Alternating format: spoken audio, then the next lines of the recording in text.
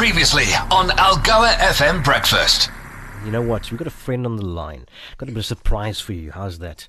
A surprise for me. Well, I need to I'm find sorry out. to break it to you, but I do know who we're going to be chatting But to. I've got a question first. Now, Lee alleges that. I'm going to leave it to you. Go for it. Okay. Well, with a career spanning close to 30 years in the film and television industry, this morning we're joined by a bona fide veteran, the multi-talented, inimitable, Emmy-nominated actress and a dear friend of mine. Ladies and gentlemen, Lerato Mvelase. Lerato, good morning and thank you so much for joining us. Hi, Lee. Hi, Charlie. How's it, babe? Thank you guys for talking to me. Morning. I'm very well, thank you. That's good to hear. Listen, before we get into it, Lee reckons you guys, she said in the intro there, you're very good friends. Apparently, you were in actually I know this, you were in Home Affairs together, also for Love and Broken Bones. How true is that? Yeah. It's actually very true. She's such an amazing actress. Like, she's one of those people. In fact, she posted something the other day and then she'll be on screen. And I'm like, I cannot wait to see her back on screen again. She's one of those multifaceted talents. No, you. Yeah, I hope you're going to be doing more of it. I am indeed. Maybe we could work on something together again. But listen, we'll enough about grand now. Yes, absolutely. Listen, Lerato, I mean, just to get back into it, I'm glad you verified that we do actually have a friendship. It's been a rough 2 years. How did you cope during COVID? And do you think things are picking up in the industry again?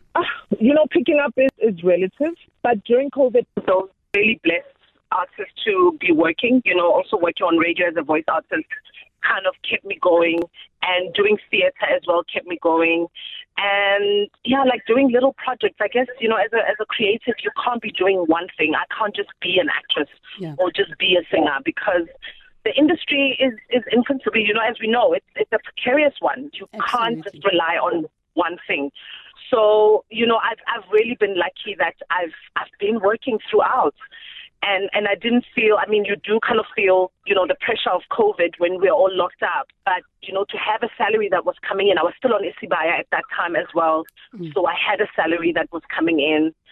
So, it's been a, very up and down journey, obviously throughout my career. But I must say, I've had great moments. I've had great moments, and I've just been covered by God, to have consistent work. No, absolutely. Very important to diversify your portfolio, and also, just in terms of the roles that you play. It's so important to also not be pigeonholed and to be stereotyped. And this is, something I want to touch on with regards to your latest role, something that we've actually never seen you play before.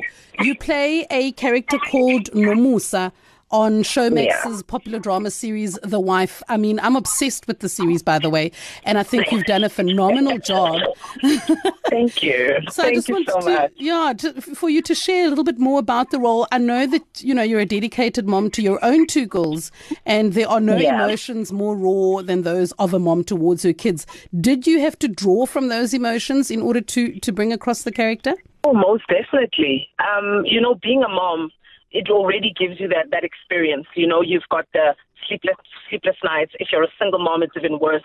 It's the finance. It's having to set up your timetable, pick up, drop off, be at work, be at school. You understand the pressures that come with it. And when I was given this role, for me, it was a no-brainer. It was like, I relate to this woman. I've never had to be in jail for my kids, but the sacrifices that I've made for my kids, which they obviously, a lot of them, they don't know about. I know what every mom or every dad goes through to give their kids the best chance at life. And that's what Nomusa does, right? She sacrifices her own life to give her son a chance of life, really, because somebody is offering to pay for her son's surgery that she obviously cannot afford, and it takes her having to go to jail. And which mom wouldn't do it? Which parent wouldn't do it? Lerato, you know what? I have to ask this question. We only see one side of Lee at work. What is Hollywood? What is Hollywood diva Lee like? Oh my gosh. Is there that side? I wish No, she's never been. I mean, you. for somebody to connect with me, trust me, you can't afford to be a diva. If you're a diva, we probably wouldn't click. We probably wouldn't be engaging as much as we have. We probably wouldn't have worked together even. Lee is really cool. She's a nice girl. She's a nice woman now. You're not a girl anymore. You've touched on exactly what I wanted Lee's to head is about to say. explode. You've touched on exactly what I wanted to say in terms of just growth. I mean, so much time has passed since you've entered the industry. You entered the industry as a young girl, and you've really blossomed into just such a phenomenal woman, Lerato. I've watched the journey, even on your socials. Really grown and matured, even emotionally and so on. And it's a beautiful thing to behold. You spoke about sacrifices made for the kids, and I love that. You are now putting yourself first in terms of your own passions. You've gone back to school, you've donned your academic hat, and you're studying. Just very quickly before I say goodbye, a little bit about your academic journey now. Lee, most people are like, oh my God, are you leaving the industry? You still have so much to share. And I feel like I've reached the ceiling in terms of my acting career. Yeah. Is there more productions that I might do? Yeah, because it's a passion that I have, but it's not a priority for me anymore. I feel like I need to be in spaces where decisions and policies are made for the creative industry. In boardrooms, people that have no clue what the industry is about, they're sitting there making decisions for us. So I'm tired of us having to sit and have coffee and moan and groan about, oh my God, we're not making enough money, we're not being recognized. There's no change in the industry. I mean, for 28 years, is there change really? No, there isn't. So for me, it's I'm putting myself in a position where I'm like, I want to be the person that contributes to the decisions that are made for an industry that my kids might end up in. And that's what I'm gunning for. Is it a Minister of Arts and Culture? Is it some? I don't know who that person is, but that position is the one I'm gunning for.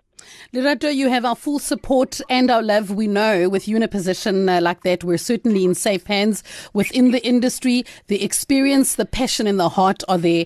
And we thank you so much, for having coloured the arts as a whole. You've sang, you've presented, you've acted. You're just a fantastic person all round. And thank you so much for chatting to us this morning. Thank you, Lee. Thank you, Charlie. Thank you guys for having me. Thanks, Lerato. Cheers. Bye-bye. Bye. Algoa FM Breakfast is the business.